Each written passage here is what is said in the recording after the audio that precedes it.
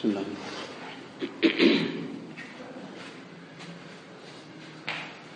Among the very great personalities of the very recent past, internationally recognized as people who had a very great rank. One was Hazrat Mufti Mahmud Sahib Rahmatullah Alayhi. The other was Maulana Masihullah Sahib Rahmatullah Alayhi of Jalalabad. Both were giants, and both were studying at one and the same time in Darul Uloom Deoband. But just to understand that this great position that they reached didn't start off somewhere late in life. This was something long before they even graduated. While they were in their study days, the manner in which they conducted themselves, this had laid the foundation for many things. One aspect that has been mentioned regarding them is that they were perhaps at some point in time even staying in the same room, but months had passed and they didn't know who's each other. They, meaning any detail about one another. But this is my fellow student, so whatever his rights are will be fulfilled. More than that, where he comes from, what all his details are about his life and all that, they didn't know each other in that sense. Because they didn't feel any need to go into each other's lives and their details. They were so engrossed and busy in their work.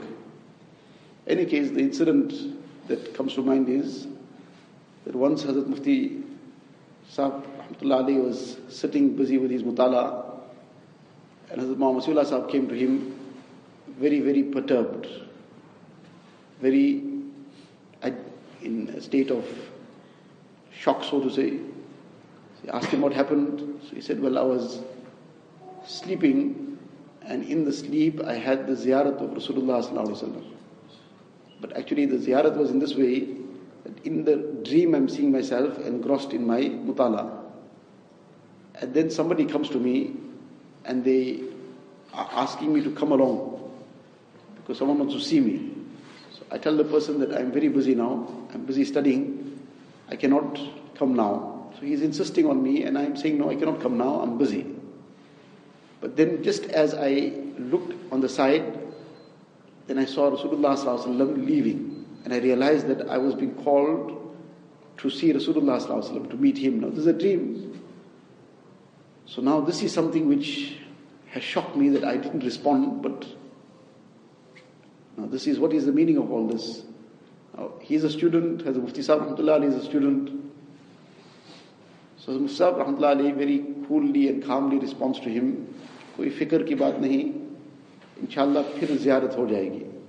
There's nothing to worry about. Inshallah you'll again have the opportunity to make ziyarat very comfortably. Now, from what point he is saying this? In any case, he said this. Probably it might have appeared that just to console him, he said it. The following day, or the day after, the Muhammad Masihullah Sahib comes again, very happy. And he said, Alhamdulillah, kal raat ziyarat hui, bari itminan se, aur khoob baatcheet hui. Something of the nature, of the effect, that last night again I had the blessing of ziyarat of Rasulullah sallallahu alaihi wasallam, and this time I had a long conversation as well. So I'm feeling very consoled and very comfortable now that I wasn't in any way rejected or anything. That was something that happened in passing, the initial episode. So this was a dream, obviously, but the dream is very significant. The point is that this is their study days still, their early days. And in this manner they are being blessed with ziyarat, in this manner they are being, the Mufti Sahib is very calmly telling him, not to worry, you will get it again tonight. On what rank they are talking from, only Allah Ta'ala knows. But the lesson we learn from this is that Roohaaniyat that they spread throughout the world, and this is not something that we should be looking at what we're going to spread in the world, what we're going to develop within ourselves in front of Allah Ta'ala. While studying, a person should not be focusing on anything but how he can gain the nearness of Allah Ta'ala and how Allah Ta'ala may use him in whichever way Allah Ta'ala pleases. So the point is that this Roohaaniyat was developed not after graduation. This Roohaaniyat was developed from day one.